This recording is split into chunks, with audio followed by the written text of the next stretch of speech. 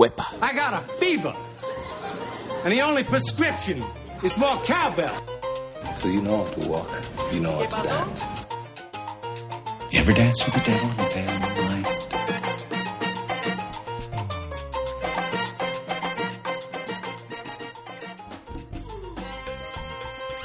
Welcome to the Latin Dance Community Podcast. I am your host, Rob Castellucci, and today on the show, I'd like to give a recap of one of the interesting articles that I read on Latin Dance Community this week, which is How Do I Tell Him He Smells by Chili Alazar. So this is interesting because I had Chili on my podcast a few months back, and we briefly touched on this topic. So I knew that this post was coming. He told us that he was working on something along these lines, and now it finally came out, and a chance to read it yet, definitely check it out. It's rather humorous, but also very realistic. I can say I know women who have gone through this, which really, I mean, the article comes down to the idea of social correctness with how to tell a gentleman that he does not smell so great. And to be honest, he took it from the female perspective, but this just as easily can happen for a guy where, I mean, I've danced with women who smell also, and maybe guys don't really care as much. Maybe that's why it's not as much of an issue for guys to have to tell someone that this woman smells, but I guess it's more of a woman issue. I would say on average, probably guys tend to smell just a little bit worse, so I will cede on that point. So really the question is that he covers in this post is, how do you have that conversation? And if you have that conversation, do you have it with the person or you have it with someone else? And I like the resolution that came out of this post, which is basically, talking to your instructor. If ideally, I suppose, is if the two of you have common classes together, then talking to an instructor who can then talk to them in more of a teacher-student kind of role. Because at the end of the day, this does come down to an aspect of salsa dancing that, I mean, if I were teaching someone, I would teach this point, which is that salsa is not just about the technique. In fact, the person that is characterized in this post is a person who is a good dancer, a good lead, is cordial, right? They do everything right except that they smell, right? So if you do everything right but you still smell, that can ruin your chances of having a good dance anyway. So this, I think, does come down to a teachable lesson that an instructor can impart on a student. As far as some things I'd like to add some additional context to the post that Chili didn't get into, but I'd like to talk about. One is some ways to solve this issue if you are that guy that smells. Well, he did touch on this, which is that talking to friends and having a bit of a smell check. So every half hour or so, maybe talk to one of your friends, your trusted friends, they raise up an arm, hey, do I smell?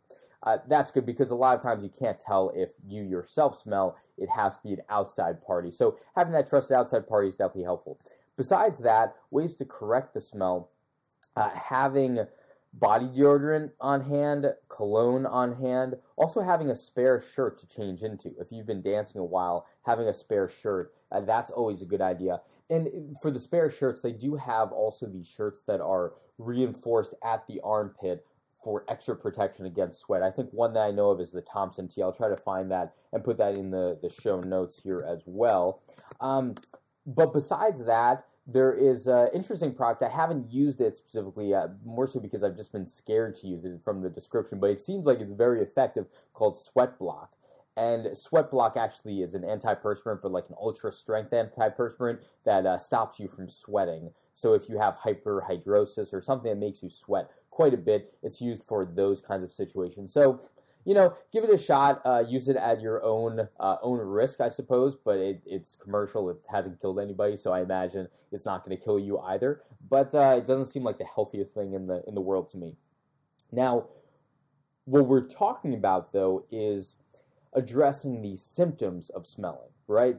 But we haven't talked about addressing the core reasons why you smell. Now, personally, I don't believe that it's just a genetic thing. It could partially be due to genetics, but I think it's much more a function of what you eat. What you eat is going to cause a certain way that you smell. And so you may want to track your dietary input for a couple of days. have that list of diet, and then start Googling. Start Googling name of food plus smell, and see what comes up. See if it comes up on one of those lists for commonly caused food that cause smell.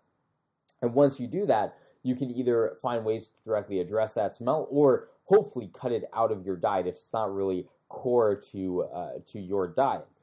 I actually did a quick Google search, and some of the things that came up as being highly related to a bad smell, one was actually a little bit surprising, which is red meat. Apparently, they do studies based upon if you have a red meat diet versus more of a vegetarian diet, and women who evaluated men who had a vegetarian diet said they smelled much better than the men who had a red meat diet. But I think the best thing for that, anyway, I think red meat should be something in more moderation, not even something every day, perhaps. I was a vegetarian for a while. I've recently switched to having grass-fed beef, but I would say it's something you could have, but if you have it all the time, maybe want to hold back on that a little bit. Second thing is curry or cumin. You see this a lot, obviously, with Indian cooking, but you certainly will smell that a lot in the pores as you sweat. A way to address this is perhaps replacing that with something that is a bit more aromatic, like a cardamom or something else, maybe ginger, but something that does not cause as much of a smell. So try replacing those if you have a lot of curry or cumin in your cooking. Next one's pretty obvious, which is garlic. Garlic is like every joke ever about smelling related to food, right? So with garlic, you can have it, again, a bit in moderation, but if your breath smells from garlic, hold back on that garlic or have some good breath fresheners to take advantage of. Asparagus, this is more so when you pee, it's going to affect that, so I don't think that's as much of an issue for when you're dancing. At least I hope that's not an issue. And then cruciferous vegetables as well, so broccoli, cabbage, Brussels sprouts, those kinds of things can cause smell also. Now, again, I'd say addressing if you think you smell or if you do know that you smell, if you can address ways of addressing those smells by modifying your diet, that's a good thing. Also, some things I do on the go are sometimes having baby wipes. If you have baby wipes, you can wipe yourself off real quick. Again, I mentioned body deodorant, having extra deodorant on hand, having perfume or cologne on hand.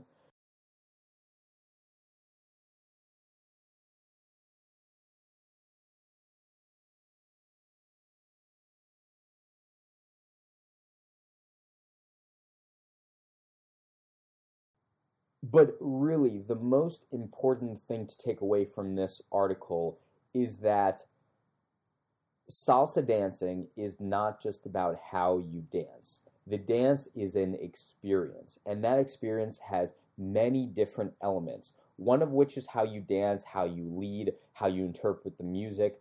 One is your cordiality, your chivalry, as you will, so asking the woman to dance nicely, being respectful to her on the dance floor.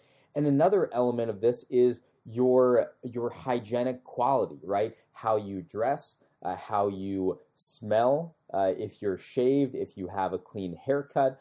You know, one of the reasons when I first got into salsa, I had longer hair. I had like a normal haircut. And I would dance for 2-3 hours straight. And even after the first half hour, I would be so sweaty that my hair would look like crap. It didn't matter how much wax I put in my hair or anything, gel. It didn't matter. After that half hour, it looked like crap. So what I decided to do was simply shave my head. I shaved my head, and it was great for multiple reasons. One, because I sweat a little bit less because I didn't have so much hair on the top of my head. But also, it made it much easier to have this clean-cut look throughout the dancing session, not just at the very beginning. So all of this contributes to your dancing.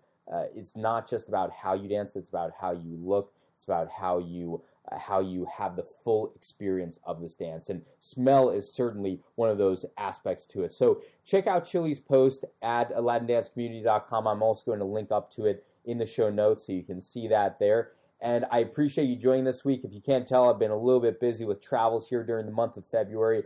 Needless to say, Vegas was brutal on me, but I am back. So I'm hoping to have a bit more regularity here moving forward in the end of February here as well going into March. If you have any thoughts or feedback on today's show or the podcast in general, send me an email, cast7326@gmail.com. That's 7326@gmail.com. Again, if you didn't catch last week's episode, This Week in Salsa is now the LDC podcast. So my main base of operations is with the LDC crew, so you're going to see all the posts on there, but you can still get the podcast, still give a review on the podcast. Always appreciate 5-star ratings there, and I appreciate it. Join us next week.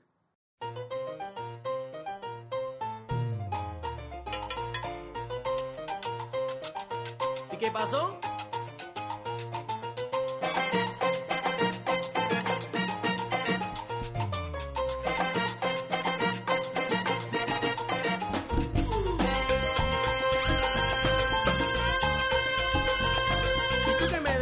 Que yo nunca podría, pues mira que aquí estoy, cayendo guapería con el sambo